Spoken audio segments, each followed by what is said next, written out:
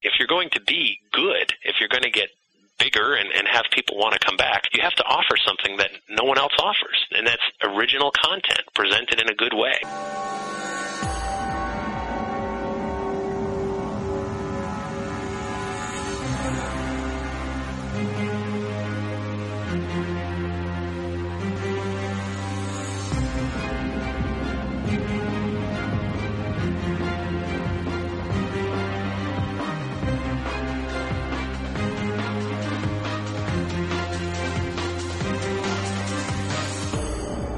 And now, ladies and gentlemen, Banal of America Audio, with your host, Tim Banal. Hello out there, my friends. This is Tim Banal of banalofamerica.com with another edition of BOA Audio Season 3.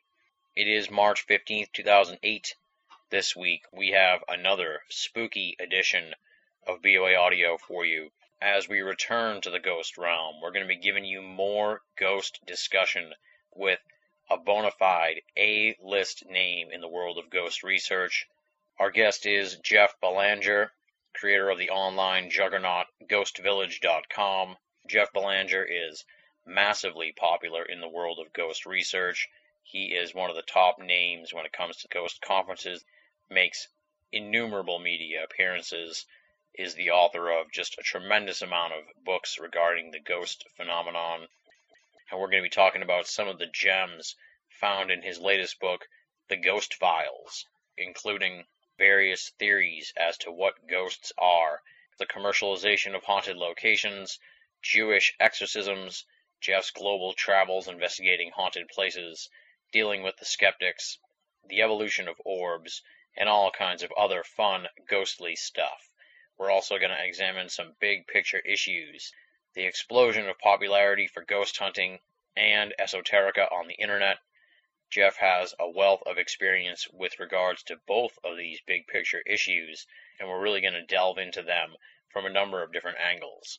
It's a fun, loose, and at times frank discussion with a researcher who's at the very top of the wildly popular field that is ghost research, Jeff Belanger. For those of you who are unfamiliar with Jeff Belanger, let me give you a little bit of background on him. Jeff Belanger is an author, lecturer, and explorer of the unexplained. History, ghosts, UFOs, folklore, and magic. The concepts are a part of our collective consciousness, and though no one can explain exactly how it all works, few can match Jeff Belanger's ability to bring the unexplained out of the fringe and into living rooms and around our office water coolers. Jeff has been writing for publication since 1992. He's worked as a magazine editor, journalist, freelance writer, and has authored numerous books on the paranormal. His books have been published in 5 different languages so far. He's also the founder of GhostVillage.com, the web's largest and most popular supernatural community, according to Google.com and Alexa.com. He's lectured around the United States to audiences big and small, and he's become a recognized media personality, appearing on over 100 radio and television programs worldwide. His website is www.ghostvillage.com. Without any further ado, let's rock and roll. This interview was recorded on January 24th, 2008. Jeff Belanger talking about The Ghost Files and GhostVillage.com on BOA Audio Season 3. Ladies and gentlemen, welcome to a very cool edition of Banal of America Audio. As you may have noticed so far here in the second part of Season 3, we're sort of delving into the ghost world and the genre of ghost research. And we've got just a superstar in the world of ghost research here on the show this week, and I'm excited about that. BOA Audio, of course, is the place where we want to get the superstars because they have just great perspective on the field. So when I sort of wanted to delve into ghosts and stuff like that, I knew I had to get this guest on the program. He's the author of a number of books, Ghosts of War, Our Haunted Lives, The Nightmare Encyclopedia, Encyclopedia of Haunted Places, Communicating with the Dead, The World's Most Haunted Places, and the book he wanted me to do a pictorial for, Weird Massachusetts. He wanted to do a fold-out picture of just me, and really I was offended by that, but we're over that now. No, I'm just teasing him. And he's also the author of the new book, The Ghost Files, from New Page Books, Paranormal Encounters, Discussion and Research from the Vaults of GhostVillage.com. As I said, he's a superstar in the field of ghost research. That's why he's here on the program. We're going to pick his brain about all things ghostly. He is Jeff Belanger. Jeff, welcome to the show. Hey, Tim. Thanks for having me on. You're also the founder and the man behind the extremely popular GhostVillage.com. Let's start out, Jeff, with your bio, your background, how you got interested in the paranormal in the first place, where you came from, all that good stuff, and, your evolution as a researcher. Yeah, well, I think like a lot of people, I've been interested since I was a kid, and that started probably when I lived in Newtown, Connecticut, which is where I did most of my growing up. It's an old historic town, old New England town, and I had a lot of friends from a young age who were really matter-of-fact about their houses being haunted.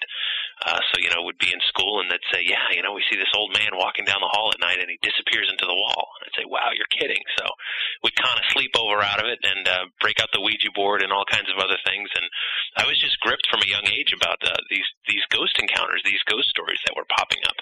And then when you start to do a little historical research and you find that, wow, there were people who fit those descriptions living here that might back up some of these sightings, it really got interesting. And then after college, I actually became a newspaper reporter. That was my first job, my first love, and where I always come back to. So I was a journalist, and around Halloween, you go looking for the haunted interest stories, and our newspaper was no different. So I was just gripped with, going to these haunted locations, alleged haunted locations, but most importantly, interviewing the eyewitnesses. And to me, that's really something. When you interview enough people, either as a radio host or a journalist or whatever, you start to get a feel for when people are full of it, when they're just delusional, or when they really have experienced something that shook them. I got to interview Ed and Lorraine Warren. I've known them since I was 10 years old. I grew up in the town next door to them. And so I saw a lot of their lectures and certainly found them to be very interesting people. And but more so, like when you actually roll up your sleeves and go to these places, and when you talk to the eyewitnesses and you look in their eye and you can see they've really been moved by something profound. I got hooked ever since. And then in 1999, I started GhostVillage.com. It was just 6 little humble web pages back then, and on the homepage I said, tell me about your own ghost encounters. And it's just exploded from there. It's a site where we really welcome all sides of the issue, the religious view, the skeptical view, the scientific and the psychological and everything in between. And from there, I started writing my own books and, lecturing and doing all kinds of other things in and around the paranormal, and kind of I'm doing this full time now. I still take my journalism background into everything that I do. I'm interested, it's not for me to speculate onto what these things may be, but I am very interested into what the implications are, because I think when someone sees what they perceive to be a ghost or a spirit, it's that big question is answered for them. Is there life after death? Well, when you see what you think is a ghost, yeah, there's something. I don't know what, and lots of religions have their ideas on what happens next, but the farthest I've come so far is it's something. Pretty good, huh? Yeah, that's wow. Even with the TiVo interruption, you're smooth. I guess sort of like a leaping off point would be nowadays it seems like anybody who looks into ghosts is sort of tagged as a ghost hunter, sort of like the equivalent of a UFO buff. Sure. But I take it that you're not really a ghost hunter per se. Well, how would you describe yourself as ghost investigator? I was actually took a ride with Balzano this weekend to Spooky South Coast. I was on the show with them, and we were talking about that on the way. So I was telling him I was interviewing you, and I was like, "What would you really call me? Not so much a ghost hunter, a researcher, obviously, folklorist in a way. You sort of collect these stories. So how would you describe yourself as a researcher, and what extent do you do as far as like investigations go?" Tim, I've been called a lot of things over the years. Some of them not fit for mixed company, and I'm okay with all those labels. I'm okay with being called a ghost hunter because I do go looking for them on occasion. I do go on investigations. I love to tag along with other groups. I do have my own investigation team, and it is the most exclusive group of ghost hunters in existence in the world today. Our group is so exclusive. I mean, really, I can't stress that enough. It's so exclusive, in fact. It's so exclusive, in fact. How exclusive is it? It's just me. There's a lot of infighting, but we've managed to stay together all these years and still press forward. But no, seriously, I do go out on investigations, and I do tag along with a lot of other groups. I love doing that. I love seeing how people do things, how they approach the topic. I do own an EMF meter. However, I don't know how much stock I put in it personally. But I do think that there's something out there to be found. And what interests me, the whole everything in and around this phenomena interests me. Everything from the notion of life after death, the notion of ghosts, the folklore aspect of it, the scientific aspect of it, and the psychological aspect, not just of the witnesses, but of the people who go looking for these things. I think it's interesting. There are people that say, no, we don't use psychics or dowsing rods or Ouija boards. We are purely scientific about this research. And they go in there, trying to collect EVP and using their EMF meters. And I'm like, you're practicing a belief system. You recognize this, right? No, we're scientific. I'm like, but you have to accept that there's some notion of ghosts before you'd even walk into the building. Yeah. And so the reality is, what I think is happening, and what's so interesting about, let's call it the ghost hunter movement, is that people are trying to wrap their hands around this very big topic. And and this has been going on for thousands and thousands of years. It's always been this way. We're trying to figure out these big questions. And I think we live in a time where the big religious institutions don't have the hold on society that they did even 50 years ago, certainly not 100 years ago, and centuries past. But nature abhors a vacuum. People need spirituality in some way, whether it's practicing yoga, drinking green tea, going to church on Sunday, synagogue, or ghost hunting. I think it's an expression of spirituality. So the whole thing interests me. And I guess at the end of the day, if I had to label myself, which I rarely ever do, I guess I'd have to call myself kind of like a paranormal journalist. There you go. Yeah. And that involves pretty much every part of it. Sometime investigator, sometime ghost hunter, sometime folklorist. Just don't call me late for dinner, right? There you go. And then I guess to just sort of jump into one of the big picture things that's in the Ghost Files, and that's just sort of, I really enjoyed the section here. It's on page 66 in the book for those that have it, where you go through like the 9 different, I believe it's 9 categories that are what is a ghost. Right. And I like that because for someone like me who's sort of only peripherally on the edge of the ghost hunting field, there was still a lot of stuff in there that I hadn't heard, attributed to what may be a ghost. So let's kind of go through that. And I probably have a follow-up question between number one and number 2, because I'm a little confused by those two. And actually, I've come to realize ever since there should have been a 10th category as well, but we'll get to that at the end.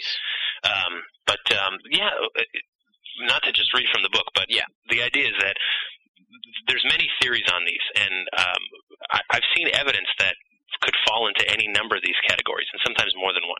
Everything from a ghost is an impression that might be left on a location, something we might call a residual haunting or a stone tape theory, where, for example, a murder took place in a house, and it left an impression, and it just plays over and over again like a movie, and for some reason, some people are able to pick up on it, just tune into it like a radio signal. It's not intelligent, it's not interactive, it's not there, but it was there at one point, and some people just pick up on it, and perceive it as a ghost. So that's certainly one part of it. Another one is that it's a time slip, which and this gets into the realm of quantum physics here and string theory and all kinds of other notions of parallel universes, or quantum physics also has one theory that time is not necessarily linear, that in some cases there are kind of like wormholes that can take you forward or backward. If that be the case, maybe someone is, for some odd reason, peering back in time just for a brief moment and seeing something that was there in that location, but maybe a century ago. Now, again, go ahead. Again, theories. I'm not telling you this is how it is. These are just the theories. But yes, go ahead. Now, what's the difference there between the time slip and the residual haunting? Let me make sure I said that right. Yeah. Right. Well, the residual haunting would actually be imprinted right on the location, in the walls, on the land, things like that, where people are actually picking up on it. You're right. Yeah. I mean, I could see how that could be confusing. And the other one is you're seeing an entire scene. You're seeing an example would be someone sent me an email once. He was looking for a tennis court in Revere, Massachusetts. And this was a really interesting story. And again, I don't hook anyone up to a lie detector. You can take this or leave it. But he explained how he and his buddy were looking to play tennis. He knew that there was a court around here somewhere, and he saw a cop on the street corner. He said, but the cop looked out of date. And he pulls up and he says, hey, you know where the tennis court is? And he said the officer looked at him kind of weird, but said, 2 blocks down and then on the right. And he said, okay, thanks. And he gets there, and he said it was the strangest thing. there were a bunch of people playing tennis. Everybody was dressed in old tennis whites. They step out of the car, and all of a sudden the scene's gone, and it's just this abandoned lot. Oh, weird. And to me that's interesting. He saw the whole scene as if it was in entirety, as opposed to a residual where you might just see the people. Yeah. So he saw the entire scene. So interesting. Another theory, the discarnate soul. I think that's kind of our traditional understanding of what a ghost is. Grandma died. She doesn't want to leave. She's still hanging around. She's intelligent. She's interactive. She's moving objects on you, these kinds of things. Poltergeist, which in German, of course, means noisy ghost. One of the predominant theories there is that this actually has more to do with the living than the dead, and it's really powers of the mind that you perceive as a ghost, and you're not even aware of it. And this often happens around teenage children. So, a bang on the wall, and you say, "Oh my God, it must be a ghost." Well, it's possible that this is a manifestation of, a kid with raging hormones and maybe, dealing with some anger or something at that moment, and doesn't even realize that, the moving object or the breaking glass came from the child, or, also from adults too. So, that's all. But people perceive that as a ghost. Yeah. Hallucination. Some people are on drugs. Some people have mental disorders that cause them to see things and then say, "I saw a ghost. I can't be crazy. I must be normal. I saw a ghost." Sometimes, we have to say this is hallucination. Imagination, and how I differentiate hallucination and imagination. Imagination is more like, and I've seen this many a time, someone walks by a window and the curtain flutters a little bit, and someone else sees it and says, "Hey, that's a ghost." And you say, "Well, wait a minute, is it possible that the wind from someone walking by may have just done that and you didn't see the person?" No, it gets into wishful thinking. Yeah, I'm going to jump in and give you props here for even including hallucination and imagination in the list, because, maybe some other people who have a lot staked in the ghost thing, and you have a lot staked in the ghost thing, sure, it's your field, would want to gloss over that, or would be like, "Yes, but let's not talk about that," or, you know what I mean? Yeah.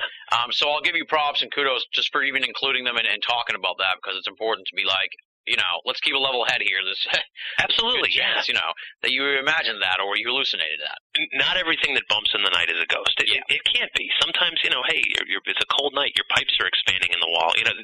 There is very often a normal explanation. Mm-hmm. But still, and again, this is getting into the psychological aspect of it. This is what fascinates me about the whole thing. Is some people seeing a fluttering curtain is enough for them.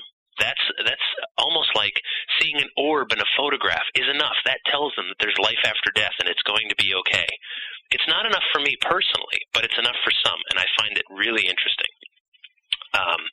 Another theory, it's a thought projection, meaning similar to a poltergeist, but actually it's a mind projection into the environment where even other witnesses may actually perceive it.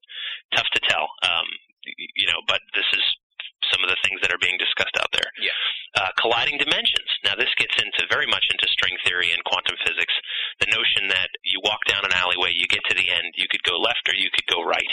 You decide to go left. Well, there's a whole other parallel universe that existed had you gone right. Now, there's billions of people on this earth all making billions of decisions, so you've got just, almost an infinite number of universes that are all around us. And the notion is that it's almost like a giant donut where each universe is a thin slice that just keeps going around, and every now and then there's a ripple that causes two to touch each other, and where they intersect, one universe sees one side, the other universe sees the other, and, you perceive it as a ghost because you just saw something that was there and then it wasn't there. Again, this is in the realm of quantum physics. Number 9, angelic or demonic. This is definitely getting into belief systems now, where you perceive anything that's going bump in the night as sent from God or sent from the devil. That requires a belief system. That requires, generally a Judeo-Christian, Muslim, belief system, and who's to say or what's right or what's wrong, but it's the perception of the witness that counts. And number 10, the one that I absolutely left out and really I shouldn't have, is fraud. In some cases, they are absolutely fraud. And one of the things, because ghosts are so popular right now, this actually makes my job more difficult. I get calls from restaurants and bed and breakfast that say, "We have a ghost, you should put us in your next book." And then I have to sit there and say, well, am I part of someone's marketing plan, or do they really have an interesting, story to tell? Or is there something there, but it's being blown way out of proportion for the purposes of marketing? And that's one of the things that, all of us have to be careful of, that we're not just propagating someone's legend for the sake of their bottom line.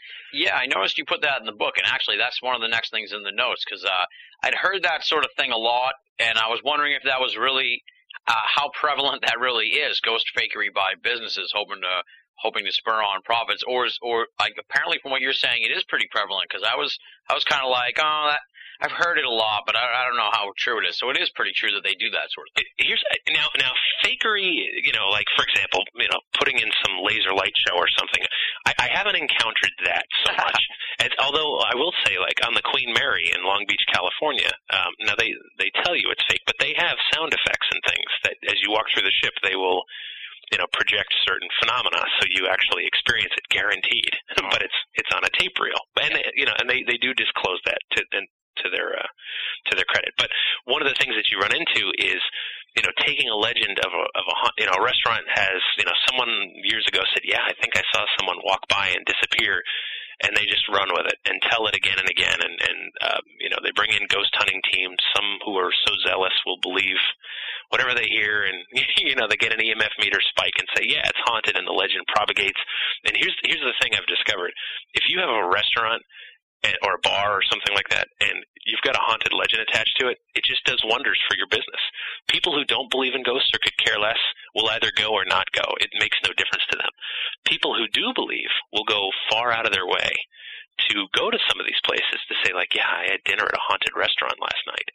And so understanding that, and it's a marketing basic, an advertising basic. The legends really serve these people.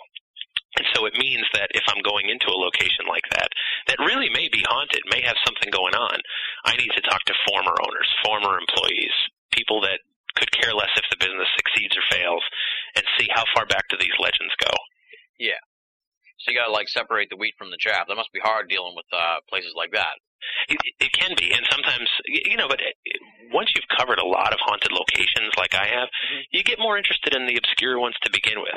Some of these places, excuse the pun, have been done to death. Yeah. And, so I'm now more interested in the ones that are a little more off the beaten path. Yeah. But I've also run into, several times where you've got hotels and bed and breakfast. Now, their haunted reputation could, in fact, hurt you. Some people would be afraid to stay overnight in a place that they heard was haunted. Yeah. And I have run into people that say, one guy actually told me, he said, look, there are absolutely ghosts here, but I will never talk about it on the record because, I think it'll hurt my business, and I don't want to be known for that. I want to be known for a really classy bed and breakfast. So I can't stop you from what you're writing, but I'm not going to cooperate. And I said, wow, that's kind of interesting. Yeah. Now I really want in, But I have run into that too. And now you kind of touched on something else here that I hadn't really thought of, but I'm sure you must have gone through it or experienced this sort of thing too. And that's just sort of like a been there, done that feeling. Like you said, you kind of like the offbeat and stuff. I get tons of UFO stories, and after a while, I'm just sort of jaded to the whole thing. But I don't want to hear any more UFO stories. How do you? I guess you could say, how do you deal with that atrophy, if you will, of that desensitization to ghost stories and stuff like that? Yeah, you're right. That's the hardest part, and it's so horrible. Like you're at a party or something, and someone goes, "Oh yeah, you're the ghost guy. Hey, listen, there's this cold spot in my house," and I go, "Okay, cold spot, footsteps, noises. I got it." But then you realize that these experiences mean an awful lot to the people who go through it. Yeah. And so I usually just turn that into a question. I'm like, well, what do you think it means? What do you think is going on there? Why is it happening to you at your house? And some people really haven't given that much thought. Others have pretty interesting answers, and that's, to me, more interesting than a cold spot or a knock on the wall. My uncle died last month, and that's about the time it started happening, and I really miss him, and I almost feel like I'm holding on to him. It almost turns into psychological counseling, Yeah. And to me that gets a little more interesting. The human experience is just really fascinating to me. You mentioned UFOs too.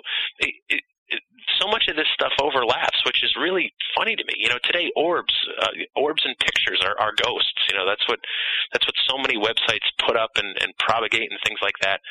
Orbs actually started in the 1980s. They belonged to the UFO people first. Yeah. The UFO folks were saying, look, it's alien energy or aliens or whatever that appear in photographs. And then somewhere in the mid to late 90s, the ghost people took them and haven't given them back since. And I don't know if there'll ever be a fight about this, but and then I have a friend of mine who wrote a book called Waiting for Mary, which is about Marian apparitions, the Virgin Mary. Mm-hmm. And he's been shown, we were talking about photographs, he's like, oh God, I've been shown so many pictures of these orbs that they call angels.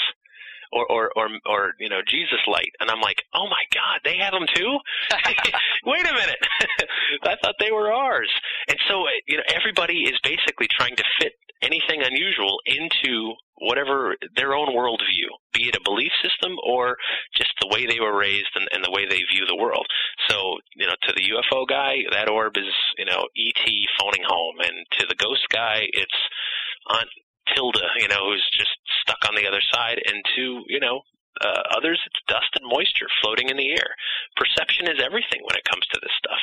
And you're right, you can get jaded. You start to go into some of these investigations, and I think I had one moment where I really needed to regroup after it. I was at a ghost conference out west, and I realized, people were talking about all kinds of different things, and I went, oh my God, collectively in this room, we believe in everything. There's nothing in this room that's not believed in. Bigfoot, UFOs, alien abductions, ghosts, vampires, monsters. It's all in this room somewhere. And I just kind of, shook my head for a minute, and I said, wow, of course, different strokes for different folks, and I understand all that, but at the same time, I kind of had to regroup and say, all right, I have to remind myself what is real and what is not real after a few months of getting in too deep. But then I get interested all over again. A case comes in, or you hear about some kind of phenomena that just defies everything you've heard before, and you just get excited again. And I think that's what helps keep it fresh, is there is always something new turning up. Absolutely. And one of the things that was new for me that I got out of the book was a lot of discussion in here on the Jewish, I guess you could say, demonology, Jewish demonology and Jewish exorcisms and stuff like that, which I had never really heard of. Obviously, the Catholic side, the Christian side of exorcism gets tons of press, tons of coverage in various esoteric areas, but I hadn't really heard much about the Jewish side of it till I read the Ghost Files. Yeah. So talk a little bit about that aspect of the ghost world. Well, Jews don't necessarily believe in demons per se, but they have a phenomenon called Dybbuk. And what's interesting about Dybbuk is that it's a possession, to be sure. It's a spirit possession, but it can be for bad, which is what most people think of possession, but it can also be for good. And the example, and my source on this was Rabbi Gershon Winkler, who wrote the book Dybbuk, and is just an amazing resource for all things Jewish folklore and belief and things like that. Just a great guy. And one of the things he talked about is a Dybbuk, like, for example, you're trying to quit smoking, and you're really working at it. A Dybbuk, a spirit that quit smoking in life, may attach itself to you, get you through the hump, and then leave you. So that would be a good Dybbuk. That would be a good possession experience. But then there's also the bad Dybbuk, and that is you're inclined to rob a bank, or you're inclined to cheat on your spouse or something like that. The Dybbuk that did that in life will be drawn to you because of like energies, and attach itself to you, and kind of almost like the devil made me do it kind of thing, help you do this. And if it becomes a problem, if it really feels like someone's got split personalities, they perform an exorcism, and the exorcism involves blowing the shofar, and which is like a ram's horn. And what's really interesting about the Jewish exorcism, contrasted with the Catholic exorcism, is that they believe there are two spirits in trouble. In Catholic exorcism, the one that most people think about, you're driving out the demon. Get back to hell, you evil demon. Get out, get out. Yeah. You're banished and all that other stuff. In Jewish exorcism, they view it as two spirits need help: the living person and the spirit that is attached to the living person. So first they blow the shofar to break the connection, and then they go through ritual to basically heal the living person and try to heal the spirit person and send them on their way. So I thought that was a pretty neat way to look at it. Tons of belief systems have a way to deal with unwanted spirits. For example, in the Caribbean, there's a great voodoo ritual that I think is just is amazing. If you have a small house, what they will do is there'll be two priests that take two knives, a knife in each hand, and they'll close all the windows and doors except the front door. They'll leave that wide open, and one of the priests will swing two knives wildly right in front of the door on the outside of it, facing inward. Mm-hmm. The other will run through the house, jabbing the knife in all the corners and everything else, funneling the spirits out through the front door where they get shredded by the other priest. Wow. And you know what? Here's the reality. Exorcisms work. They do. Now, do they work because the person says, my God, this guy just did this amazing ritual. He's sweating, building up a sweat and doing this other thing. It's very intricate, and the spirits must be gone. And they either tune out to them or they were never there to begin with, and it's kind of like a psychosomatic cure. I don't know. I really don't know. But it seems to me the more involved, the more intricate the ceremony, the more likely it is to work. Yeah. Yeah, there's a great story in there about the when they just invented alarm clocks or something, and he right. sent the alarm clock home to the person, and it went off, and then they kind of bought into the exorcism. So it's like that kind of goes to the psychosomatic part of it. Right, that's right. Yeah, he talked about one of the early rabbis doing an exorcism that way, where he just set the alarm off, and they didn't know what it was, and it rang, and yeah, you're cured. But yeah, and who's to say? Because you're now when you get involved with possession and demons and all that other stuff, you're very much in the realm of belief, mm-hmm. and belief is so relative. Everybody's belief is different. You could take a room full of Southern Reformed Bible Baptists, and not everyone in that room will completely agree 100% on everything, every part of their belief system. Each individual will have a few things here and there that are different, and that's because we're all different. We're all raised different. We're exposed to different things. We have different levels of education, different friends. All these things play into who we are and how we perceive the world. And so when you're getting into the realm of belief, it's a realm you have to tread carefully. And one of the things that I always think is so weird, a lot of these ghost hunting groups are out there saying, oh, we'll perform a clearing or whatever. And I'm like, a clearing? What are you talking about? And one of the things they'll do too is I know very popular, they'll burn sage, and they'll, rub sage all around the room, and they'll sprinkle sea salts around the floor transom. And I'm sitting there going, what on earth are you doing? Yeah. Are you dealing with a family of witches? If so, okay, that makes sense. That's within their belief system. Are you dealing with a family of Catholics? If so, you just sent a plumber to go in and frame a house. Yeah. Yeah. Each belief system has a way to deal with these things. And if you don't take into the account the belief system of the people you're trying to help, then you're just doing weird stuff. Yeah. You're just kind of like, and then I've also heard people say like, well, you got to take into account the belief system of the spirit entities you're dealing with. Okay, I can buy into that too, but did you ask? Yeah. Hey, are you Muslim, Jewish, Orthodox? What's the deal here? We got to know what to pull out of our bag of tricks.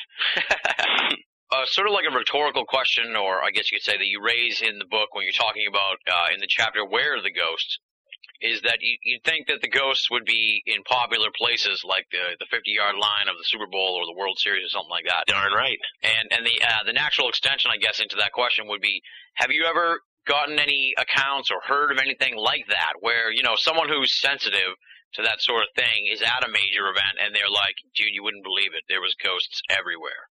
Well, I did very recently. It was a Yankee game, and this guy I know who's way into this stuff, he TiVo'd the game. He had the game recorded because he didn't get to see it live, and it was this past season, as a matter of fact.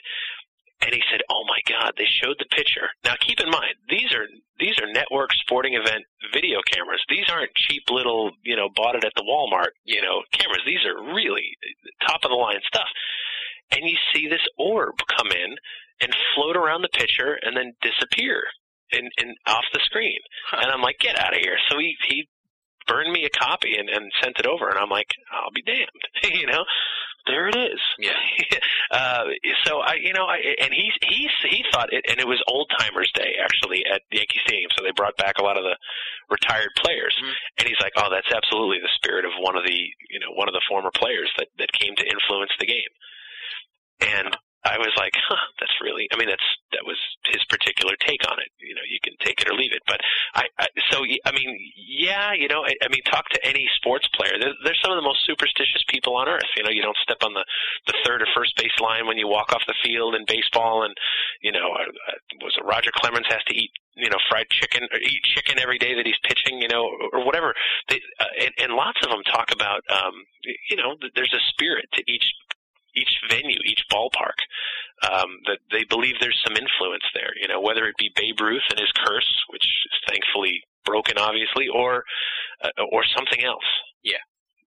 Dan Gordon, I don't know if you know him, but he wrote the book Haunted Baseball. Mm-hmm. A great book full of these kinds of accounts where people believe that the spirits of other players or fans or whatever are still lingering around these ballparks. Why not? Yeah, we haven't really gotten into any of like your sort of adventures, if you will. But let's get to the Ooga Booga stuff. What's the freakiest thing you've encountered during one of your investigations? I think the freakiest would easily be I was in the catacombs of Paris, France, and it's really an amazing place to be if you ever get the opportunity. The catacombs, the ground beneath Paris had been hollowed out to quarry the limestone to build the city, and they were running into two problems back in the 1700s. They were hollowing out the ground underneath, and they were building buildings that were bigger, taller, heavier, closer together. Mm-hmm. So you've got it heavy on top and hollow underneath, kind of a recipe for disaster. Yeah. The other problem they had was that their cemeteries, which were once on the outskirts of town, well, the town had sprawled out many miles now, and the cemeteries had been enclosed with housing and things like that. So there was no more room to grow. And in that belief system, it was very important to families that their kin be buried with the cemetery attached to their church, and priests were taking bribes to put bodies that were just, overflowing of humanity. They weren't being buried anymore, just corpses being tossed into a pile. And so buildings are collapsing in the hollowed out ground. Just carnage and dead bodies are spilling into the streets, and so they decided to solve two problems: close off these tunnels and move all the bodies down below. So they moved 6 million human skeletons down there. Wow. And the first time I went down there, I was actually completely alone. You go about 30 meters below the city, and you're going through these tunnels. I'm 6'2". There's plenty of spots where I had to duck to keep walking, and then there's other spots that were maybe 20 feet high, as far as the ceiling goes. And it was about fingertip to fingertip if I stretched my arms out in both directions. So kind of cramped. And you're walking through, and eventually you come through this archway, and on the other side, you're greeted by all the bones, and they're stacked in this very macabre, very intricate pattern, of leg bones and arm bones forming like a retaining wall, rows of skulls in the shape of Valentine hearts, skulls in the shape of, crosses and arcs and every other kind of pattern, all around you, right at your fingertips, all human bones that were moved down there. And it really takes your breath away. And, it's very quiet. It's very low light. You don't hear anything. You're so far down.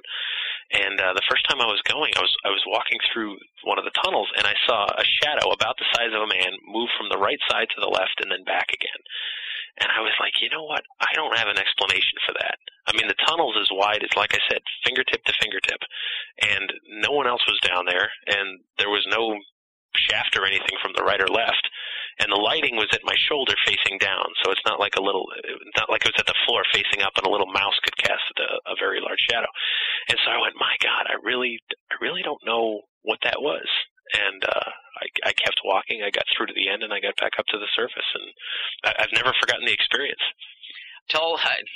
Elaborate on the story that you told at the Mass Monster Mash from the French catacombs, actually, where they apparently have a table at the end of the catacombs. Oh, right, yeah. Yeah, when I was down there, I had my bag with me that had, like, cameras and recording equipment and notebooks and stuff in it. And as I was walking out, there was a security guard that said, let me see your bag, please. And I was just like, usually they check you going into a place, not coming out. And so I open it, and I'm like, okay, whatever. And then I went, oh, my God, you're looking for bones. And he turned around and he pointed to a table that was right behind him, and there was like 4 or 5 bones on there, and he said, yeah, that's this morning. I was like, oh my God, disturbing a place of the dead is kind of a universal taboo, and apparently it's a daily problem there in the catacombs. Yeah, I could see how it would be tempted to snatch a skull or something like that if you were. They were everywhere. I mean, but they are. And I mean, seriously, they are. They're right at your fingertips. It's really, and I guess it takes all types, but certainly interesting. Yeah. I did have another experience actually pretty recently. at the Lizzie Borden house. We were there just a few weeks ago, actually with the Spooky South Coast guys who you mentioned earlier. And there was 4 of us in the house. That's it. For the evening. They were actually closed for renovations, and we had special permission to be in there. And so we were, at one point, all 4 of us were down in the basement, and it was about 11 o'clock at night, and we were kind of looking around down there, and at one point we heard footsteps and what sounded like the voice of kids that might have been like 7 or 8 years old. And all of us just froze because we were like, oh my God, someone just broke into this house on our watch. And we ran up the stairs because that was our first thought. Absolutely. Someone just came in off the street who doesn't belong in here. You know, we got to get them out right away. Maybe we have to call the police. We don't know, you know. And we get up to the kitchen, and there's absolutely nothing. You know, it's 11 o'clock at night. We look all around. Everything's secure and everything else. And that was pretty interesting. And that was just a couple of weeks ago.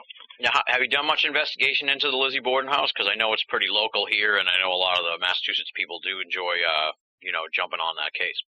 Yeah, it's certainly interesting. I've got a section on it in my Weird Massachusetts book coming up, and it's the stories do seem to come in. Matt Moniz from the Spooky South Coast group. One of his observations that I thought was pretty interesting is that people don't generally see apparitions there. They're not seeing anything, but they are hearing tons and tons of stuff. Objects are being moved. In one case, Matt described he was in the front parlor room there, and he and like 5 or 6 others who were on a tour watched a picture lift up off a shelf, flip around, and get tossed halfway across the room as he looked on. Matt's a pretty science-minded kind of guy. You know, he's not one to go making up stories, and I believe him. I don't doubt what he saw at all. So, you know, things like that are coming in all the time. But people aren't saying, well, I saw Lizzie or I saw Mr. Borden or whatever. But they are hearing and seeing all kinds of other things. Weird. Now, like you said, you were over in France, and of course England has a rich ghost history. How much international research have you done as far as going to places in other countries and stuff like that? Yeah, mainly Europe. I would love to get to some of the other parts of the world, but as I'm sure you know, it's really expensive. But yeah, England's great too. I got to go into the Tower of London after hours after they were closed, and that was absolutely an honor. I was a guest of one of the yeoman ward, or the beefeaters who live and work there. And, that place goes back, gosh, it's about 1,000 years old, but there's walls there that date back to Roman times. And you go in there, and there's so much British history there, but there's so many ghost stories. Now, these yeoman warders are military officers. You know, these are folks that are, you know, high-ranking military officers that applied for this position. They've been vetted up and down. You know, the Queen's private security guard, albeit kind of a ceremonial position.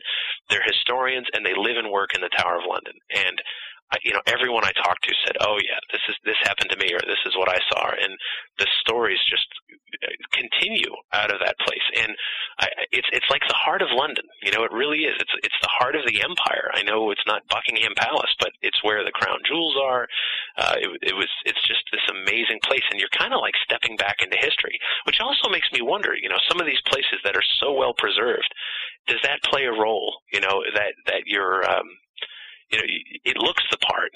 And so does that just get you into a mindset, opening yourself up to what it must have been like to stand in some of these places? It may very well be a factor. What do you know about the Whaley House in San Diego? Because my brother he lives about a quarter mile from there, and every time I go to visit, I want to check it out, but I haven't had a chance to yet. So I figured I'd ask you. You might know something about it. I know that there's a really great Mexican restaurant right across the street. Killer margaritas and really good salsa. That's true. I like Oh Hungry's. That's near there too. I enjoy that place quite a bit. Yeah, the Whaley House is in Old Town, San Diego, and sorry to all you San Diego fans who just lost to the New England Patriots. There you go. Yeah, that's a darn shame. But anyway, yeah, the Whaley House is a pretty interesting location in that it was allegedly haunted from the first week it was built back in the 1800s, because that was the ground where they did public executions. And Yankee Jim Robinson, who was hung for really what amounted to a misdemeanor, he borrowed in quotes, a boat. There was a boat that people used to go out into the harbor to get to their other boats, and he kind of borrowed it and wasn't supposed to, and they sentenced him to death for it to kind of make an example of him. Well, he didn't even believe it. He's like, come on, even stealing a boat wouldn't be worth that. Yeah. And so even when they were stringing him up on the gallows, he thought, this is just for show, but boy, are they really taking it far. Well, they took it even farther. They dropped him. And because he was so tall, the hangman's noose was a bit too long, and he actually suffocated. He didn't die. And Whaley was one of the witnesses. Well, a few years later, the location, the land is for sale, and he buys it and builds his house and store there. And within the first week, he wrote in his diaries that he heard boot stomps up and down the stairs and upstairs, that he said, I bet that's the ghost of Yankee Jim. So pretty interesting. The house is a week old, and already he believes it's haunted. Mm-hmm. That's one of those locations that certainly, they sell T-shirts that say the world's most haunted place, or, so, again, you got to take some of it with a grain of salt, but at the same time, if you talk to the docents, the tour guides who work there and get to be in there after hours, they've got their stories. They've got their stories of seeing objects move, of hearing things, and people even, seeing apparitions in there. So the accounts continue to pour in, and I was in there. I was actually in there when they were closed. I got to go in after hours as well, and it's a cool old building. It's part of Old Town San Diego, and there's not much of that left. So again, you're stepping back into this other time and other place when you go in there. Yeah. Old Town's really cool. Like I said, it's only like a quarter mile from my brother's place. We've actually spent a lot of time there when I'm out in San Diego. So yeah, no, it is a great area. A good investigation of that place. I'd like to spend the night there or something like that. It'd be neat. Now, kind of like sort of how we were talking about getting jaded to ghost stories and stuff like that. Another problem I'm sure you run into a lot, because you're kind of like the ghost guy, is dealing with the skeptics. And they range from, of course, the open-minded skeptics to the zealots. Mm-hmm. To, just the rude people. They're like, you believe in that shit? I get that all the time. That's like the worst response from people. Usually I'm just like, no. Then I'm like, turn around and leave. So I don't have to deal with arguing with them. But how do you deal with, the skeptics and the people who just kind of want to bust your chops about it? Well, I find one way to disarm them, and I think there are lots of great skeptical groups out there. James Randi, I've interviewed him a number of occasions, and we've gone back and forth. In fact, one of the things that I'll leak my secret to you here if you promise not to tell anyone. Every Halloween, October, various newspapers will call me for interviews to talk about just ghosts in general, and I'm happy to do it. And then at the end, they're like, God, I really need to talk to someone on the other side. And I say, here's James Randi, here's his phone number, give him a call, he'll give you the other side. I said, but here's the last word for you. James Randi is going to tell you that he knows exactly what happens after we die.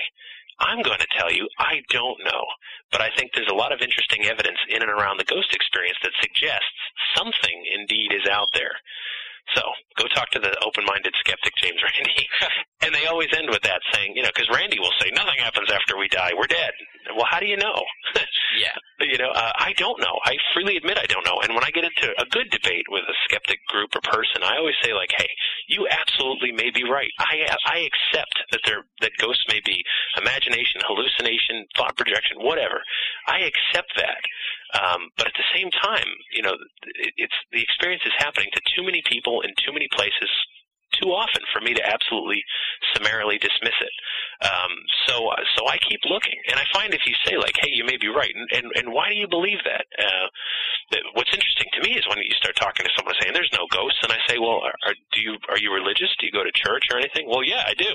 And then I go, oh my God, how do you decide what to believe in and what not to believe in? Yeah. I mean, if you say I'm absolutely an atheist, then okay, I accept. That's your belief system. You're an atheist, then that means there are no ghosts. Sure, but when you're like a Christian and you go to church each week, the Bible's full of references to ghosts. Jesus himself makes a reference to ghosts when he comes back from the dead, and all of his apostles are petrified because they know he died. And he says, "You look as if you've seen a ghost. Look at me. I'm not a ghost. I'm flesh and blood." He doesn't say, there's no such thing as ghosts, you silly ninnies. Yeah. He says, I'm not one. So if you're religiously inclined and choose not to believe, I mean, that's certainly your personal prerogative, but I think there's holes in your own belief system. If you don't believe me, believe your own religious texts. The reality is everybody's trying to fit the world into their own understanding of the universe. And for some people, it's a real problem. Ghosts are an absolute problem. Just like if you talk to someone who's devoutly religious in a specific belief system, like, they're a certain sect of Christianity, you can't talk to them about anything else because it's absolute heresy. They don't want to hear it. The devil's influencing you. If you even try to tell me that there are other people in the world who, aren't doomed to hell, because they've accepted a worldview and they don't want to hear any information that might be counter to that. And so that's okay. Sometimes you do just have to walk away. Yeah. But I also just accept that, hey, come on, in the end of the day, people are just operating under the luggage that they carry, the belief system that they have. That's just how they're rolling, and that's okay. I'm not here to try to sell anybody on any ideas. I'm not running a religion. I'm just trying to study a phenomenon that's been around for as long as there have been people. Yeah. What, do you have a bird in the background or something? I do. Is he going to make it on the air? That's awesome. He may, yeah. That was weird. I'm just, as long as it's that and not like a phone problem. No, he's real. He's absolutely real. The last thing you said kind of raises another point, in that, do you ever find yourself kind of frustrated, I guess you could say, in a sense where, a lot of people and I tie this back to my experience with people in the UFO field where, their attitude after a while gets to be the point where, they're like, I've been doing this for so long and generations before me have been doing this and we never got an answer, so I'm out. I'm done. Forget it. But, and obviously with ghosts, this has been going on, since the dawn of man, ghost stories and the ghost phenomenon. I guess sort of like, how do you wrap your mind around dealing with the issue that, you're studying something that's been around for so long, and chances are you're not going to find out what the answer is till you die. How do you find the motivation behind studying something where chances are the ultimate answer won't come until the end for yourself? Yeah, I think part of it is that when I first got started in this, I thought it was a pretty simple topic. There are ghosts and there are haunted places, and that's what you write about. And I've come to realize that in doing this, that it touches on so many facets of the human experience. Life, death, love, memory, all these things. So many aspects of the paranormal, they all intersect. Ghosts, I've come to realize, are the least common denominator of spirituality. Muslims see ghosts, Jews see ghosts, Christians see ghosts, even atheists see ghosts. They have this experience that they cannot explain, but yet is a reminder that the world and universe is still a little bigger than they thought, and science doesn't have all the answers for them.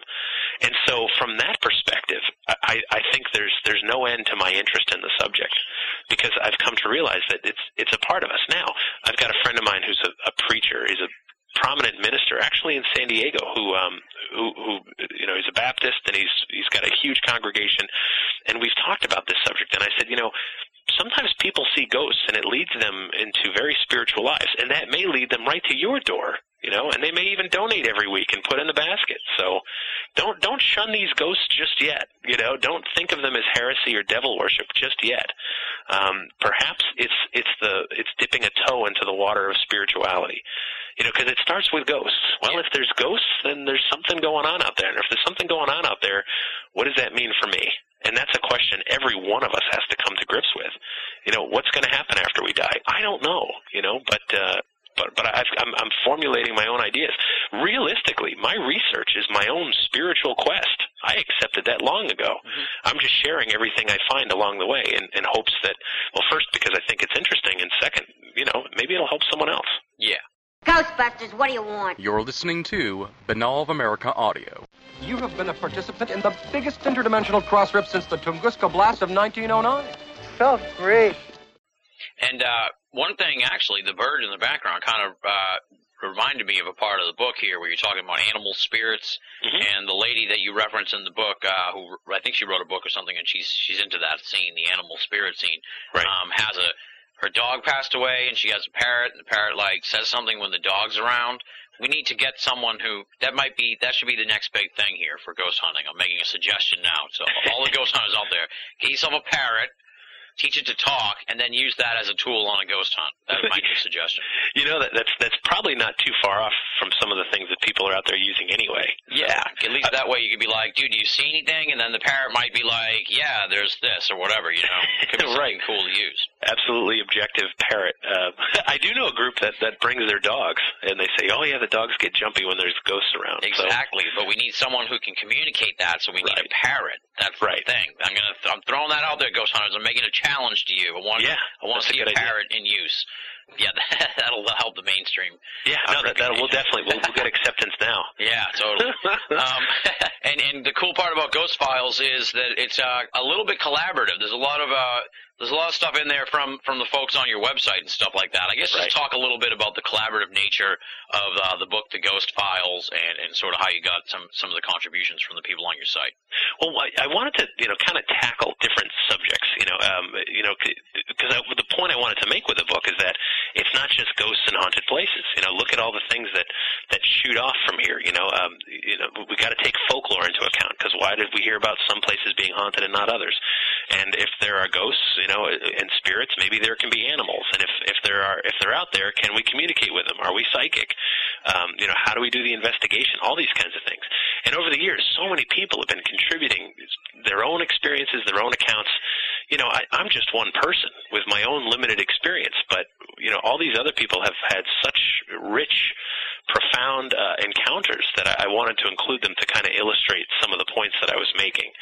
So a lot of it just came down to this is stuff I read every day because it's my website. This is stuff that's coming in from all over the world, and it forces me almost daily to kind of rethink what I know or what I think about the subject, because something new always comes in where I just say, wow, I really didn't consider that. Mm-hmm. And so, I don't know everything. It's just me. But when you start to get a group of people all kind of weighing in on the topic, it gets interesting, and you start to think of things you didn't before. So that's what I wanted to bring to the book, because that's exactly what the website's about. It's about saying, hey, the skeptics may be right, and the religious guy may be right. We may all be doomed to hell, and the scientific guy that's saying, no, there are ghosts, and it's a fluctuation in the electromagnetic field, he may be right. Somewhere in the middle is probably what's really correct, but, we're not going to get there unless we explore all this stuff. Absolutely. And just to sort of wrap up the Ghost Files discussion, where can folks I have more stuff to talk to you about. I have a couple big picture ghost stuff I want to deal with. But where can folks get Ghost Files? I've seen it. It's got great distribution. Most of your books do. I see them at Barnes & Noble all the time. But where can folks find Ghost Files? Where can they pick it up? You can get it through Amazon, through your favorite online retailers. Barnes & Noble, as you said, they've always been really good to me. Borders, or your favorite local bookstore. Nice. There you go. Ghost Files from New Page Books. Definitely check it out. Fun book. Great read. And now I want to get into a couple of the big picture issues here in the world of ghost hunting. And we kind of touched on the first one, and that is the explosion of ghost hunting in popularity. It's insane. As someone from the outside looking in, it's been fascinating to see this explosion in popularity. For starters, I guess, just talk a little bit about your perspective on this explosion of ghost hunting popularity, especially from someone who's been in the field for a long time. You were here before all these Johnny-come-latelys. So what's your perspective on you're like the guy who's been following the Garage Band here that all of a sudden has a major record label and a #1 hit, and you're like, wow, this is bizarre. They've made quite a leap. So I don't know. Talk a little bit about how you've seen the explosion progress from your point of view. Well, I'm not surprised. First of all, there's a lot of things that feed that, and years ago, back in the '90s, there were paranormal investigative groups that just didn't have TV shows and stuff like that. So, and they were much fewer and further between. But I did notice, and this is something that I have noticed through all of them, which is why my group is so exclusive and good. There's so much ego with these groups that often what I've found is wherever you find one paranormal group, soon there will be two. Yeah. And two will beget four. And four turns to 8, because what happens is there's people in the groups, they start getting into personality clashes, ego clashes. Well, I'm a better ghost hunter. I know how this stuff works. I'm starting my own group. Hey, you want to come with me? Yeah, Yeah. And then those two people fight, and then they start their own groups. And then, of course, some people start to get television shows, and it turns into pop culture, propagating the idea to all kinds of other people who may may not have ever thought of it before, and it's just exploding everywhere. First of all, I think it's a great thing. What the heck? I mean, you can sit around and drink beer all weekend, like I do, or you can go out and go ghost hunting, like I also do. It's a way to get out of the house. It's a way to do something that's really interesting and off the beaten path. It's a historical research. It's esoteric research. It's a spiritual quest. And for lots of groups, it's a very social thing. Some of these groups that go out on weekends, I've realized it's just a social group. That's what it is. They're not, and I actually appreciate the ones that accept that. They're like, hey, we're just a ghost adventuring group.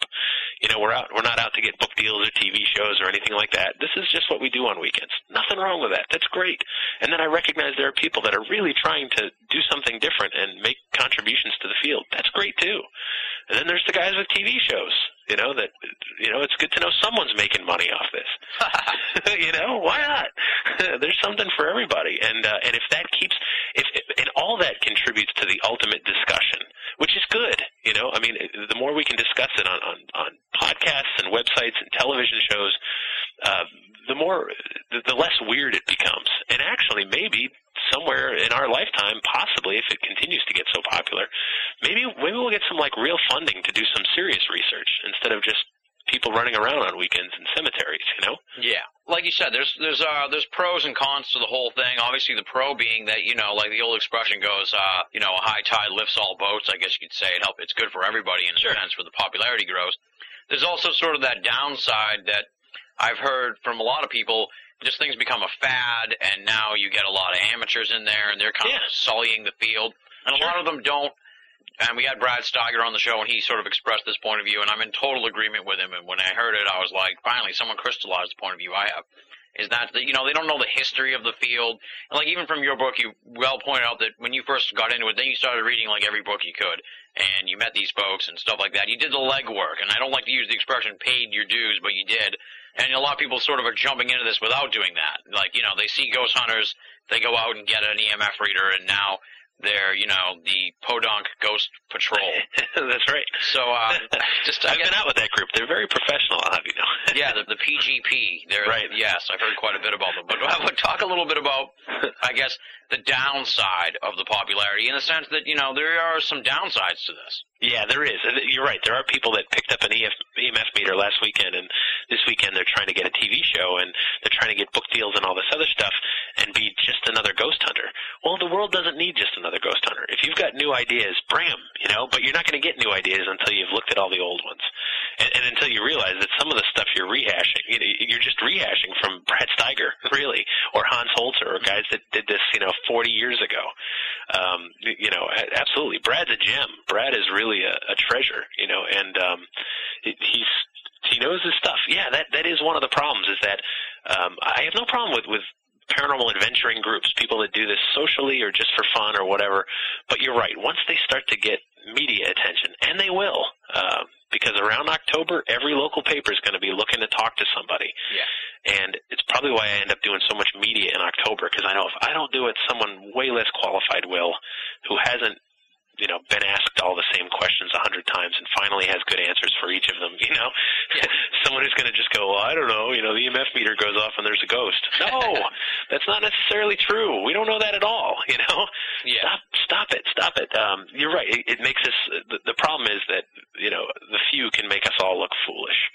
And it's always been that way. It always will be that way. There will always be some schmucks out there. Even when it's small, there will be some really loud schmucks. So all you can do is just, that's why I don't belong to any group, because then I'm never in any danger of someone in the group making me look stupid, except me. I leave that to myself. I do my thing, and I collaborate with as many people as possible when it makes sense, because I really think that lots of people have contributions to make. And when you start to see someone that's really making everybody look foolish, all you can do is ignore them, just hope that the cream will rise to the top, and everything else will just kind of get buried. Yeah. It's sort of like the old expression also, you're only as good as your weakest link. And when the explosion of popularity happens, then you get a lot more weak links. Yeah, no, that's absolutely true. And I know, it's like that in the UFO field, too. Absolutely. There's people that are just make everybody look foolish, and there's others like Brad Steiger that make everybody look really well thought and interesting. And then there's everything in between too. Yeah, and the struggle is in all these fields is that because it's so off the beaten path of the mainstream, that there's really no way of like policing the field. Everyone's sort of it's wild and woolly, and everyone who wants to be a ghost investigator can. Everyone wants to be a ufologist, as long as they tag it on their name, and there's no way of being like, no, dear, you're not sanctioned by the American Ufology Association or anything like that. Yeah, right. That's one of the problems with I've always compared it to the way you become a ghost hunter is pretty similar to the way you become a freelance writer. You just wake up one morning and you say, I'm a freelance writer. Yeah. It's the same way you become a ghost hunter.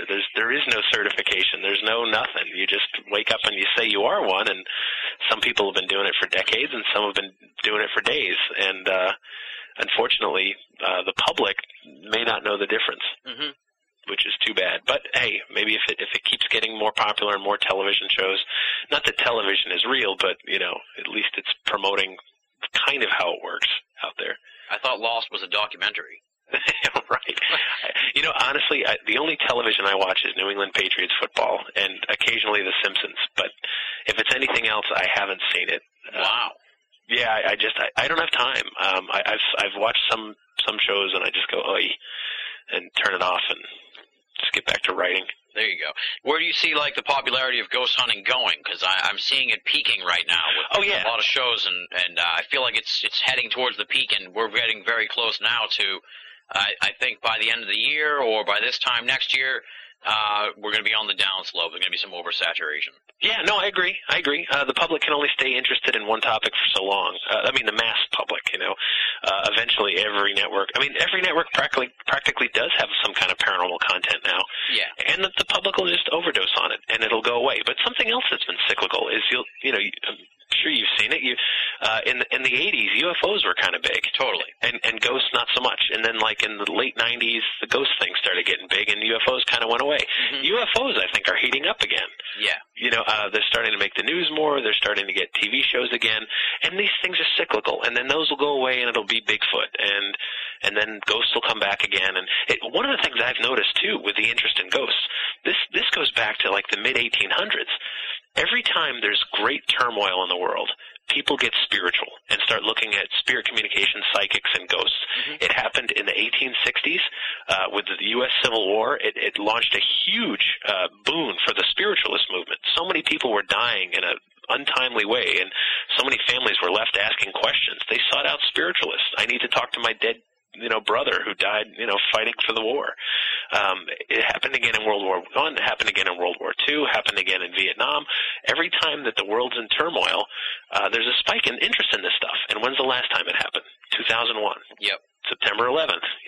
We're at war with everybody now, and I think that was part of the not only were we due in the natural cycle of things, I think that was kind of the catalyst that made people start going, wait a minute, what does it all mean? Totally. What does it all mean? And those questions lead people to church, and it leads them to asking other kinds of questions that maybe they can only find in a haunted building. Absolutely. To sort of stay on the theme here of this ghost hunting phenomenon right now, when the bubble bursts on ghost hunting, where do you see the field being when that happens? So obviously, as the popularity is so huge right now, a lot of people are going to bail when this isn't the hot thing to do anymore. The good part about these cycles is that when you get a big wave like this, some of them are going to stay. And, that's right. That's what you hope for. That's the salvation of the field, really, is every time there's a big cycle, you pick up the new people that are going to be carrying the field into the future. But it also really does a number on, I guess you could say, like the economy of the ghost hunting field. And from my perspective, in the UFO field, we've seen it post 9/11. 9/11 really put UFOs off the map until like this past year. Right. And it hurt the field. A lot of magazines went under. A lot of groups just lost tons of members. UFO conventions kind of went out the window. We've seen it really do a number on the economy of the UFO field. Do you think that sort of thing is going to happen with ghost hunting?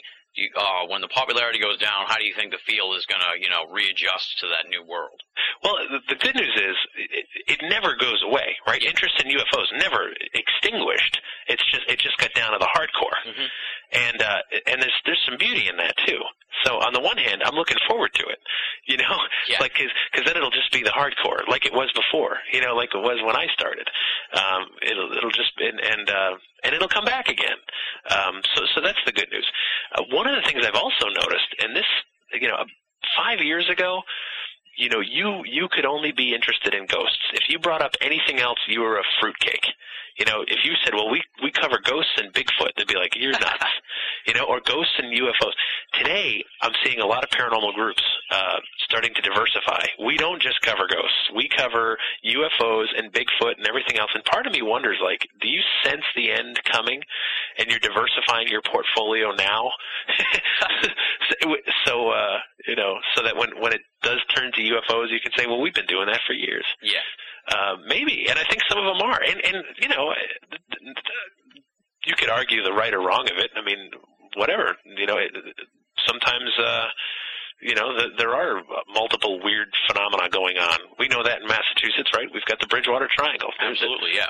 There's nothing in there that's missing.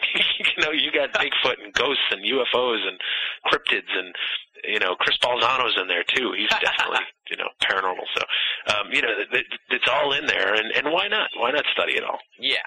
The neat thing for me, because I do like infighting, the neat thing for me about the ghost hunting field is much like Bigfoot, flesh and blood versus paranormal feud and Bigfoot debate. There's kind of that sort of debate, I guess you could say, in ghost hunting, spiritualism versus science. Which way is the proper way to hunt for ghosts or study for ghosts? I guess just talk a little bit about that overarching debate that goes on in the ghost hunting field. Yeah, well, I mean, spiritualism versus science, first of all, no one out there is using purely one or the other. No one. No one on TV, no group. I mean, as I mentioned earlier, when you break out your EMF meter and think you're being a scientist, you're not. You're channeling is what you're doing. You're trying to. You may not even realize it. And again, that's one of the things that's so interesting to me. I've seen some groups are out there saying, we don't use psychics, we don't use any of that stuff, no dowsing rods. Others say, yeah, that's all we use. I know a group of witches that go out there and they use witchcraft for ghost hunting, very esoteric means. I even know of 3 groups now, 3 of them, that are evangelical Christians using ghost hunting as a way to get people into the flock. Someone calls them and says, we have a ghost, and they come in with their Bibles and they try to get them to church and all this other stuff. And I'm like, I don't agree with that at all, but at the same time, it's just, I'm just reporting what's out there. Yeah. God, it's all over the place. I don't know what the right answer is. The right answer is probably somewhere in the middle, and unfortunately, the middle doesn't exist. There is no balance. The middle is probably like alchemy, the blending of science and belief, that no two people could ever agree on. But yeah, I think, I would never tell someone how to do this or not do this. I don't know. I don't know what gets results. For me, the most interesting evidence always is the personal accounts, the personal experience. If I go into the Lizzie Borden house and I hear voices and footsteps right above me and run upstairs and find no one there, it forces me to say, well, maybe that wasn't a ghost. I accept that. But damn, I don't know what it was at 11 o'clock at night, Yeah. So, no two ghost hunters are alike. That's certainly one thing I found. Yeah. Also, sort of on the infighting feud, and you kind of touched on this, how one group begets 2, begets 4. It is pretty bad, that interdisciplinary squabbling in the ghost hunting field. It seems like, well, for starters, the one of the things I'm down on, I guess you could say, about ghost hunting is kind of like how we made the joke about the Podunk Ghost Patrol. It seems like, if you want to be a ghost hunter, all you got to do is first you need, a name, then a logo, and then a website and T-shirts and stuff, and then an EMF reader, and, then next thing you know, you're going places and stuff. There's, like, TAPS, and they have their own sort of, like, little network, if you will, of groups and stuff like that. Then there's just so many, there's an alphabet soup of little minor league ghost hunting groups, and some groups that consist of 2 people aren't really a group, although I count your one-person group as a group. Thanks, I appreciate that. I'll endorse it. I appreciate it. But it's like, I guess, just talk a little bit about that landscape of ghost hunting groups and how it seems like some of them work together, some of them feud. It's bizarre, but also fun to watch. It is. You're right. It's fun for me to watch. Where I think Lloyd Auerbach, he's a parapsychologist in California, he was telling me recently that he's been talking to some groups in the Seattle, Tacoma, Washington area, and this is just a case study for you. They counted 42 paranormal investigative teams in and around Seattle, Tacoma. Wow. 42! Holy moly! Yeah. And so what happens is some of them get into, like, turf wars, you know, like, well, you can't go investigate that restaurant, that's our place. I don't know, if it were me and you're really interested in research, you'd say, hey, I just investigated that restaurant. Can you go in now and see what you find? Yeah. And then when you're done, let's send in another group, and then let's all talk, you know, separately and together. You're right. One of the problems is the ghost hunting groups, I would argue, and, you know, tell me if you agree or disagree, because I don't know the UFO people as much, but would you guess there's a lot more people out there doing amateur ghost research than UFO? Right now, absolutely. Yeah, and that's my thought too. But we're not nearly as organized as the UFO people. We don't have MUFON. You know, we don't have a ghost equivalent. Yeah. Where people, you know, have some form of, you know, centralized repository that most people can pretty much agree on. Yeah, I think the TAPS family thing is sort of I feel like they're kind of trying to form their own sort of MUFON of ghosts. Right. But I don't know if that's going to be successful or not. But the problem with that is that you still have one kingpin group. And the kingpin group is the group with the TV show. Yeah. You know, whereas MUFON doesn't strike, you know, I think for it to really work, it would have to be led by someone like the Rhine Institute or the Parapsychology Foundation, something that's just like this neutral, academic, centralized group that no one can argue about. You know, ghost hunters all over the world can argue with each other about turf and all that other stuff, but you kind of can't argue with what the Rhine Institute has done. You know, that used to be attached to Duke University and all their studies into this. If they were to centralize it, you know, you're either on board with academia or you're not. And I think that for there truly to be a good network, that's where it would have to start. The TAPS guys, I think that network started more out of necessity. You know, they're so popular. They've got the television shows. They're getting hundreds and hundreds of emails a week asking for people to come look at their haunted house that they just, you know, the only way to do it was to set up a network. And the other sort of big picture area I want to talk about with you is something that you definitely have a ton of perspective on, and that's sort of the online world of paranormal studies. And as we've talked about already, GhostVillage.com is insanely popular. And like you pointed out, it started out as just 6 pages, which is kind of this a little bit how All of America started. Now we've gotten just the ball starts rolling. Talk a little bit, I guess, for starters, about the evolution of GhostVillage.com from just 6 pages to what it is now. Yeah, well, it's like I said, back in '99, I said, hey, tell us about your own ghost experiences. And, you know, back then we'd get like 8-10 hits a day, you know, and maybe every 4 or 5 weeks someone would send in an experience, and I would publish it. And then the more that I published, the more they started coming in, and I started to realize that people were reading these stories and realizing, first of all, that they're not alone. There are lots of other people out there having similar experiences, and that there's something cathartic about sharing them, about getting it off your chest, saying, oh, you know, finally, here's a place where I can share this, where I won't be called crazy or laughed at. And it's also, of course, somewhat anonymous. You know, I mean, it's the internet. They don't have to give their full name or picture or anything like that. So I think that was a big part of it. And then, you know, we started reviewing books, we started interviewing people, and then finally other writers started contributing stories regularly. We put up the message board, which has just shy of 20,000 members now. And oh, wow. Yeah, so it's just, it went from, you know, 6 hits a day to, you know, in the neighborhood of 200,000 hits a day. And we've got, I think Google has something like 57,000 pages indexed on the site. So, and I will take all the credit for starting it, but boy, there's just hundreds and hundreds of people that contribute now that keep it going, because I couldn't do this alone under any stretch of the imagination. Yeah. How difficult is it to keep up with the sort of like the fast pace of change online? Like I've seen, I checked out GhostVillage.com. It's massive. I mean, it's vast, and just to explore it would take a while. But I definitely recommend that everybody does, because it's just an outstanding ghost site.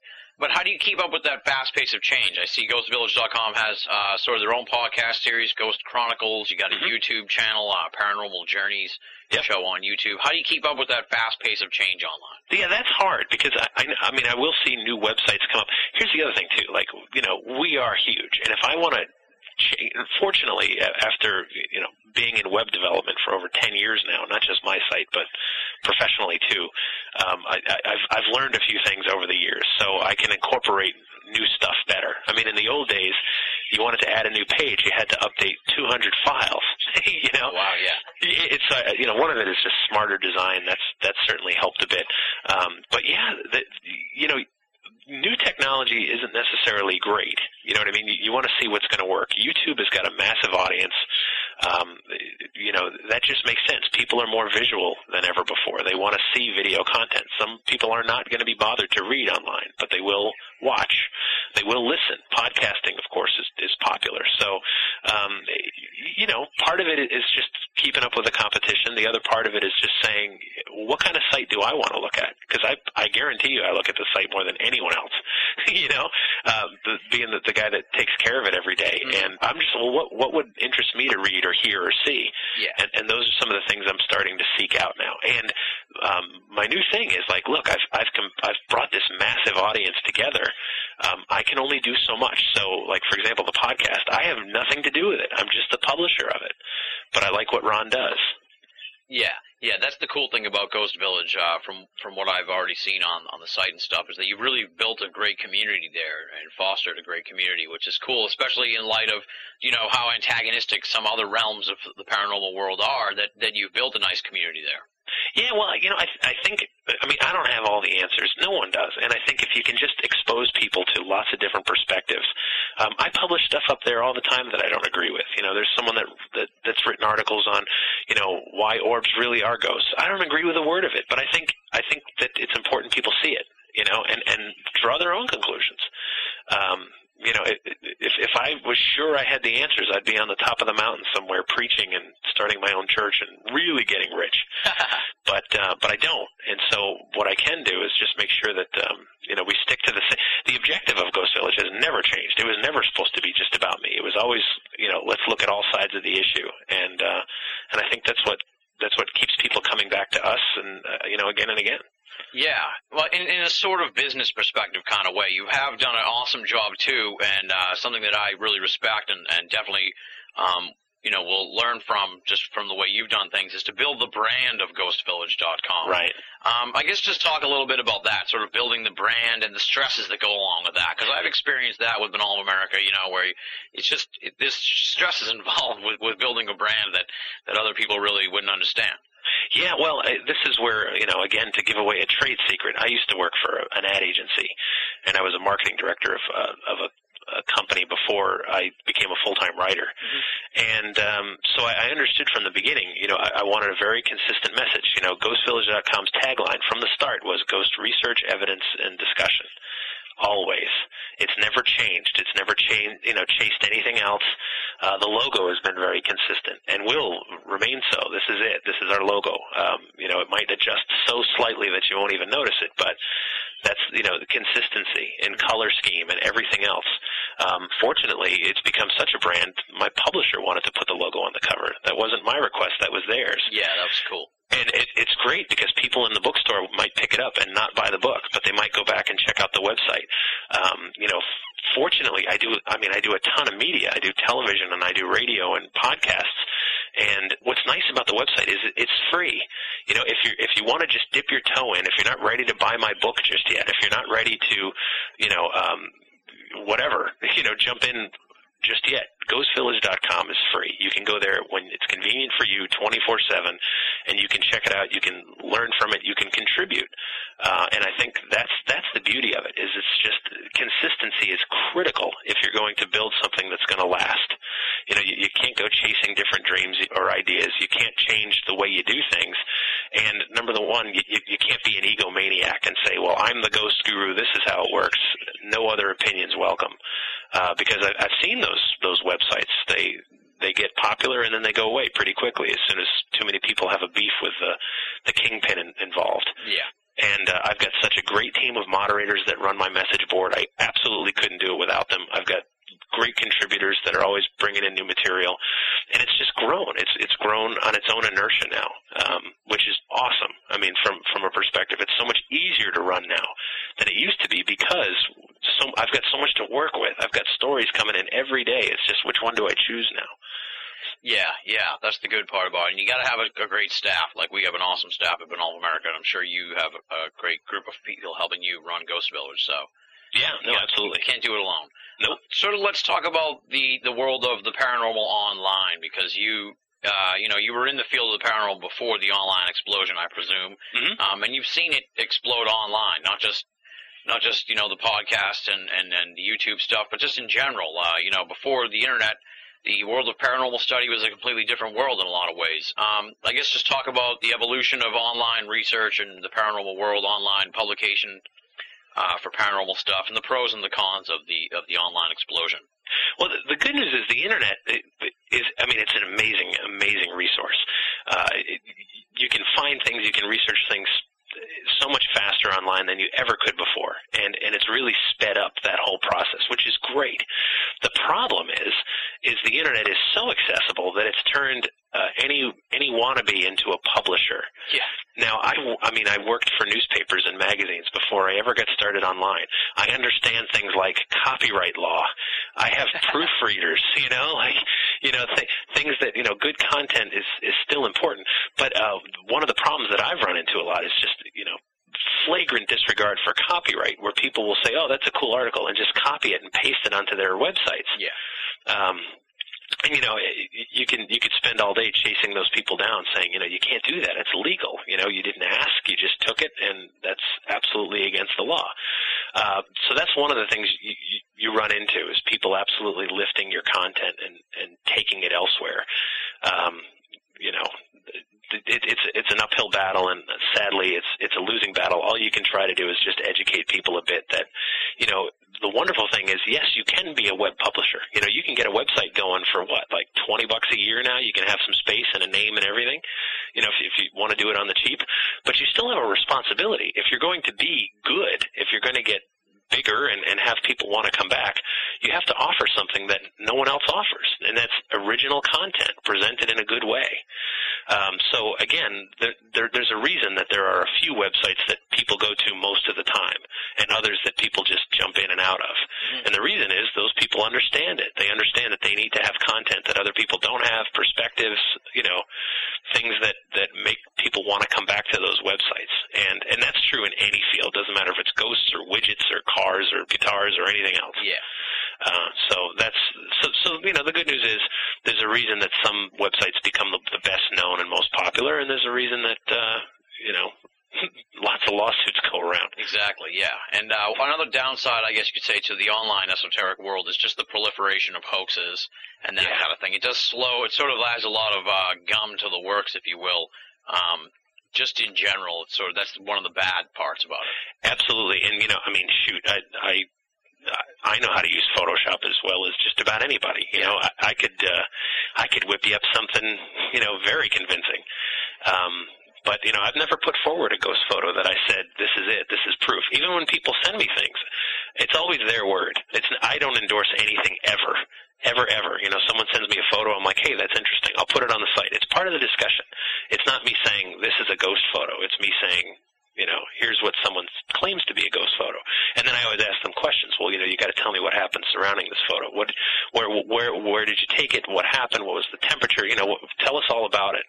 And then, you can decide for yourself if this is truly evidence worth discussing or just another person out there who might be fooling themselves. Yeah. And one of the complaints I've heard, I guess, more so in the UFO field and it's actually sort of the antithesis in the ghost field. It's just that the online world sort of hurt the personal nature of esoteric studies in the sense that, like I pointed out, a lot of UFO conferences don't do too well anymore, and a lot of UFO groups are kind of winding down and not as popular as they were before.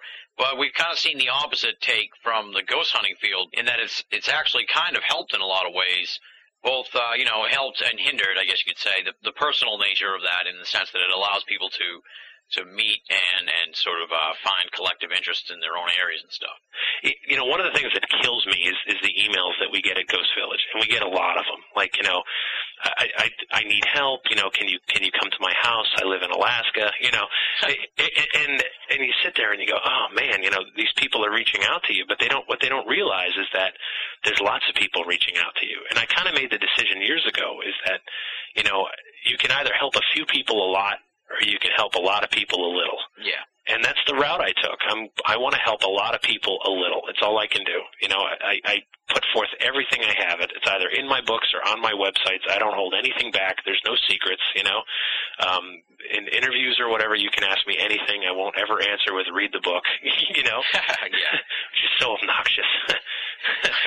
But, you know, so it's all out there. But what I can't do is come to your house in Alaska or Texas and sometimes not even in the next town over. I can't because I wouldn't have the time to do it any justice. Mm-hmm. And so what I can do is refer you to our message boards where there's lots of people that might be able to give you a hand, or if I know someone in your area, you know, refer a case to you. So you're right. Sometimes it feels impersonal even for me. Even people who are like, oh, I read your book. I have this question, or, you know, I need some help. Can you come here and check this out? And you go, God, I can't. You know, I wish I could, but it's just me. You know, it's just one person sometimes.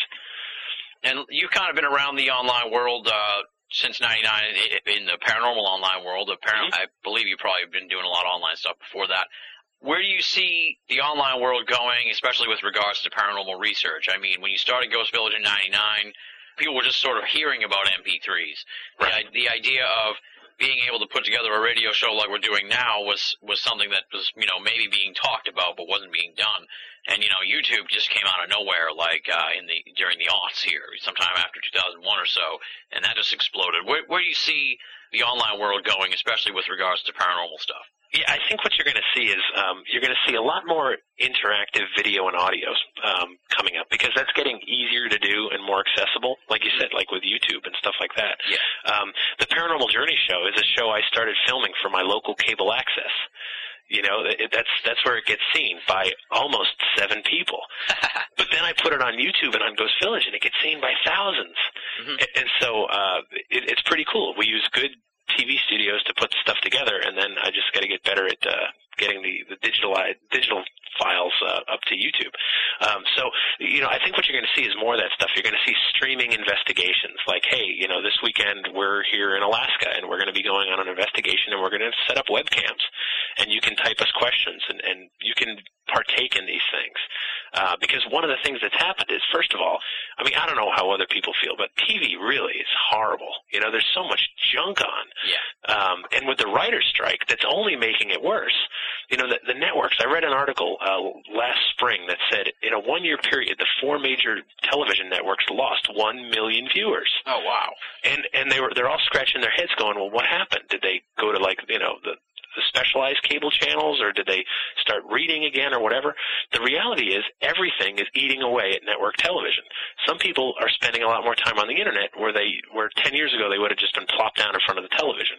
Yeah. You know, they're becoming their own program directors on the internet. And so if you're going to stay innovative, you're going to have to offer content that they want to see. And I think that's something that I would love to start hosting on Ghost Village one day. I'd love to see, you know, groups that can take very limited equipment that's easily accessible and stream it as they're doing an investigation somewhere for the whole world to see. Yeah. I think that's probably what's next. Mm-hmm. And then I guess the other big picture, sort of final big picture question would be really, you know, the EVP thing kind of came along in the last, you know, let's say, you know, in the last 7 years or so. I mean, that's a rough estimate. And you'd kind of think that would be a good tide turner for the skeptics, not the zealous skeptics, but, you know, right. the open-minded skeptics. But that's kind of also, the bloom is kind of off the EVP rose now because everyone's doing it. What do you think? Will anything be good enough, I guess, for the skeptics, short of them dying so they can see for themselves what happens? Will anything be good enough? Do you think that, where do you see ghost hunting going as far as evidence collection, that sort of thing? Because, you know, EVP, all of a sudden it was like, wow, this EVP thing's great, and now everybody's doing it. Where do you see the next thing going as far as tangible evidence goes? Yeah, you know, I'm not sure. EVP, well, of course, it started in the 1950s, yeah. But you're right, it did get a lot more popular just in the last, you know, half decade or so. It just exploded, and yeah, you're right. You know, for some people, no evidence is going to be enough. And that's one of the things you run into where you're like, you start to say like, well, wait a minute. At what point are you just operating under a belief system and cease being a true skeptic? Yeah. You know, or you just say like, I don't believe in this, therefore anything you show me can't be real. You know, one of the examples I like to use is what about those pieces of paper in your pocket? Why on earth is the 20 worth more than the 1? Yeah. You know, I mean, they're the same size, the same color, roughly the same design, same weight. You know, Washington was the first president. Andrew Jackson was actually impeached. You know, why is he worth more than Washington? And the reason is because it's a faith. It's a belief system. We collectively agree the 20 is worth a pizza and a 6-pack, and the 1 won't even get you a cup of coffee. You know, and that's one of the things we collectively agree on. The problem is that when it comes to belief, we can't collectively agree on anything. So no matter what you put forward, I don't think it'll ever convince some skeptics because they're simply operating under a belief system. As far as like the next evidence goes, you know, you're seeing a lot more investigators with better and better video equipment. Infrared. Some of them are really ponying up the thousands of dollars it takes to get a thermal imaging camera and stuff like that. And I think, you know, you'll see more of that stuff as it gets less expensive and more accessible. And you seem to be pretty up to date, I guess you could say, or you know, you're following the new science area in general. You know, all the sort of alternative dimension, that kind of thing. Do you think we're headed in a direction where there's a chance maybe that area of science will not necessarily solve the ghost problem or the ghost enigma on its own, but maybe will unlock some element to the ghost thing, probably by accident? Yeah, I think what's happening is you'd have to put a quantum physicist, a psychologist, a scientist, a ghost hunter, a priest, a rabbi, you know, and I guess, you know, some... And you. And me, all in the same room and say, listen, let's all talk about what we know and realize that there's a lot more overlap here than we ever considered before. Yeah.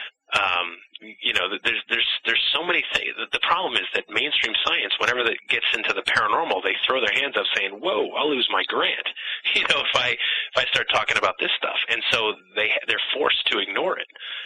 Instead of just following the road wherever it may lead. Same with psychologists. My sister's a psychologist. She's a doctor, PhD. And I've asked her, I said, forget for a minute if ghosts are real or not real. They're perceived as real by millions of people the world over. As someone who studies the human animal, wouldn't you want to know more about that? And she looked at me and she's like, man, if we start talking about ghosts, it'll set us back 100 years. We'll be head shrinkers again and, you know, the same stigmas we dealt with back when, you know, Freud was around. Yeah. Whereas now we actually made some headways becoming like a legitimate science. And I said, hey, you're absolutely right. It was a very practical answer. And she's like, yeah, and you're right. You know, people perceive these things as real, and we should be asking questions about that. You know, what is your ghost? You know, maybe even if you have to put it in quotes. And but so those are some of the issues we're dealing with, is that it is still weird, and psychology doesn't want to touch it. Science can't touch it, and so it's left to the masses like us. Yeah. So what's coming up on the horizon for you? Let me run down your dates that are coming up here. You got some speaking engagements. Volcano, California.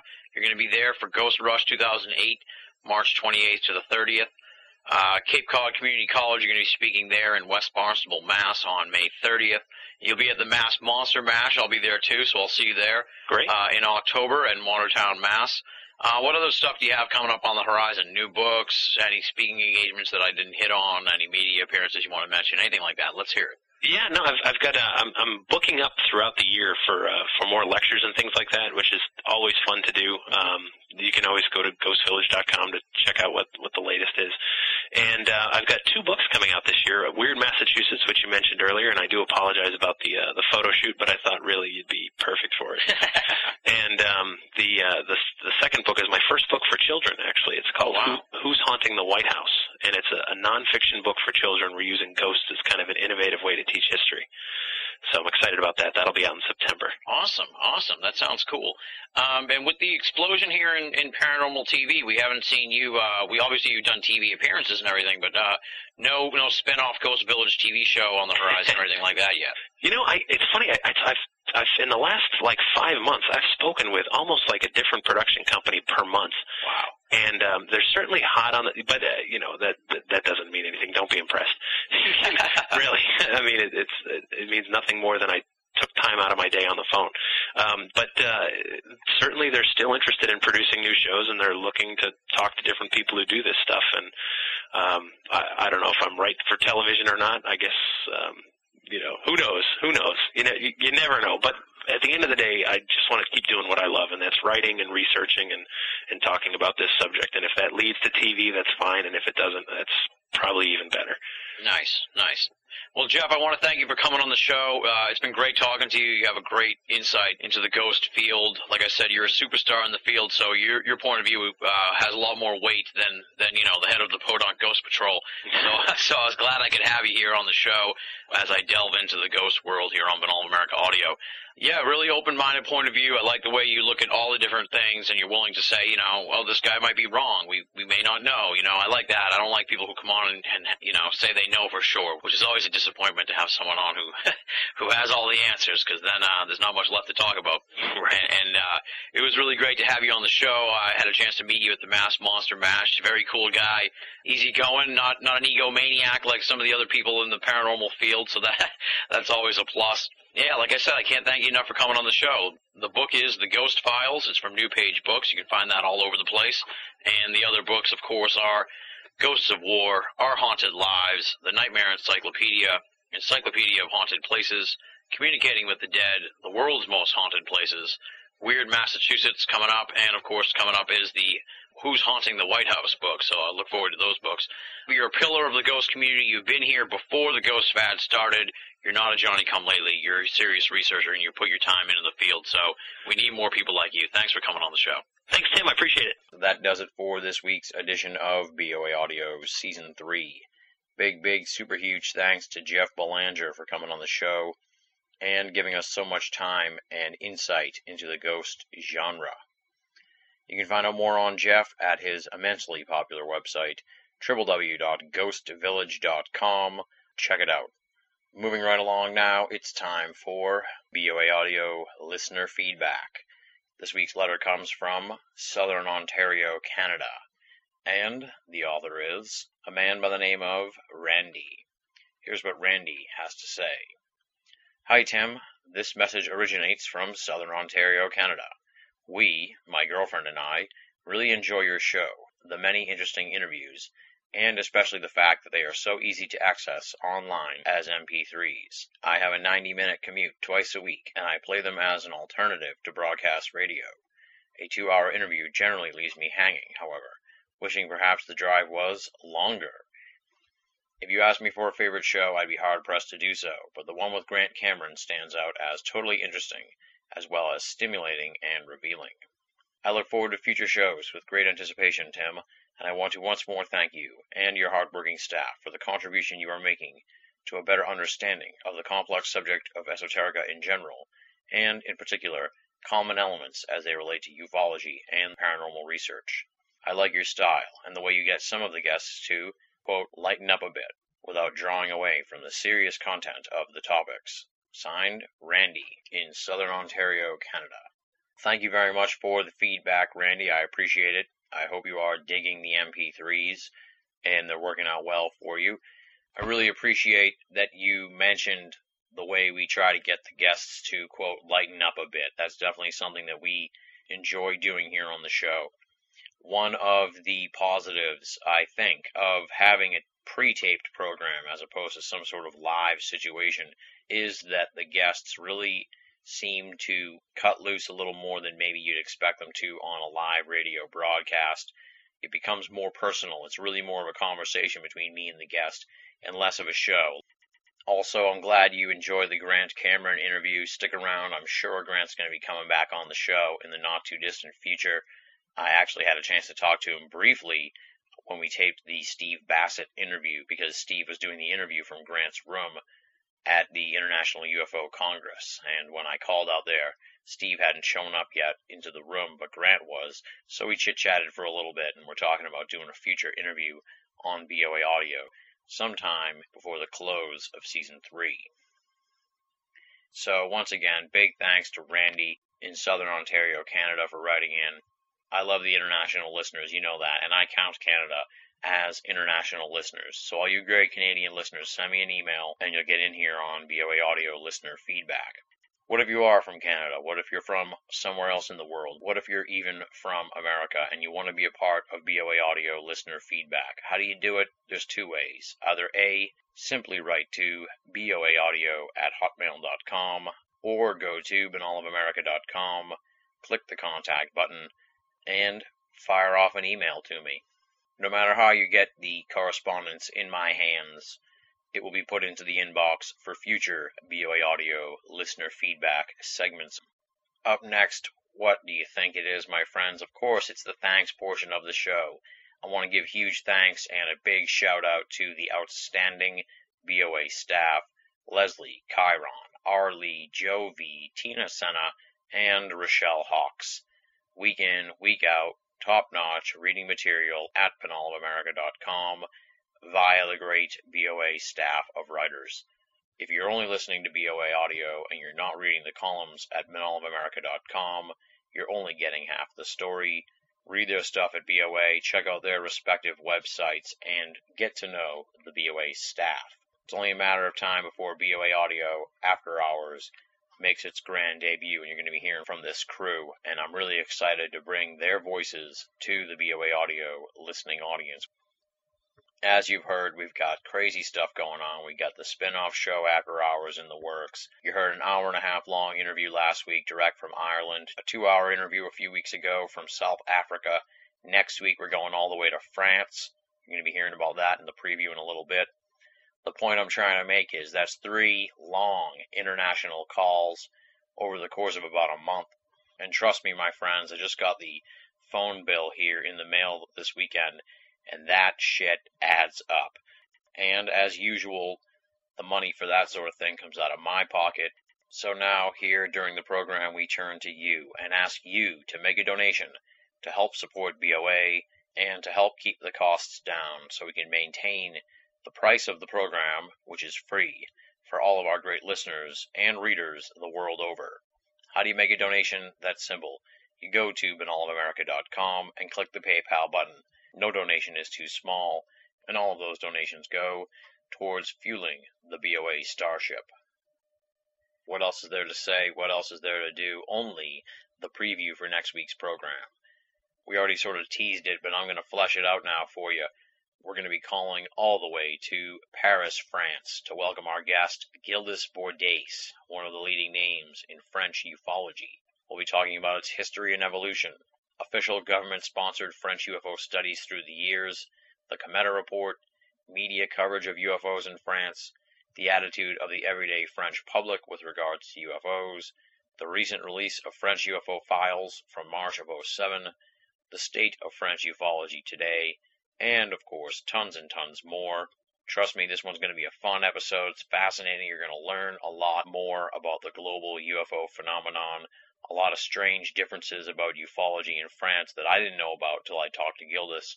It was an eye-opening conversation for me, and hopefully it'll be an enlightening interview for you. That's Gildas Bordes talking about French ufology next week on BOA Audio Season 3. And on that note, we close it out for another week. Thank you so much for listening, my friends. Until next time, this is Tim Banal, wishing you a stress-free week, and signing off.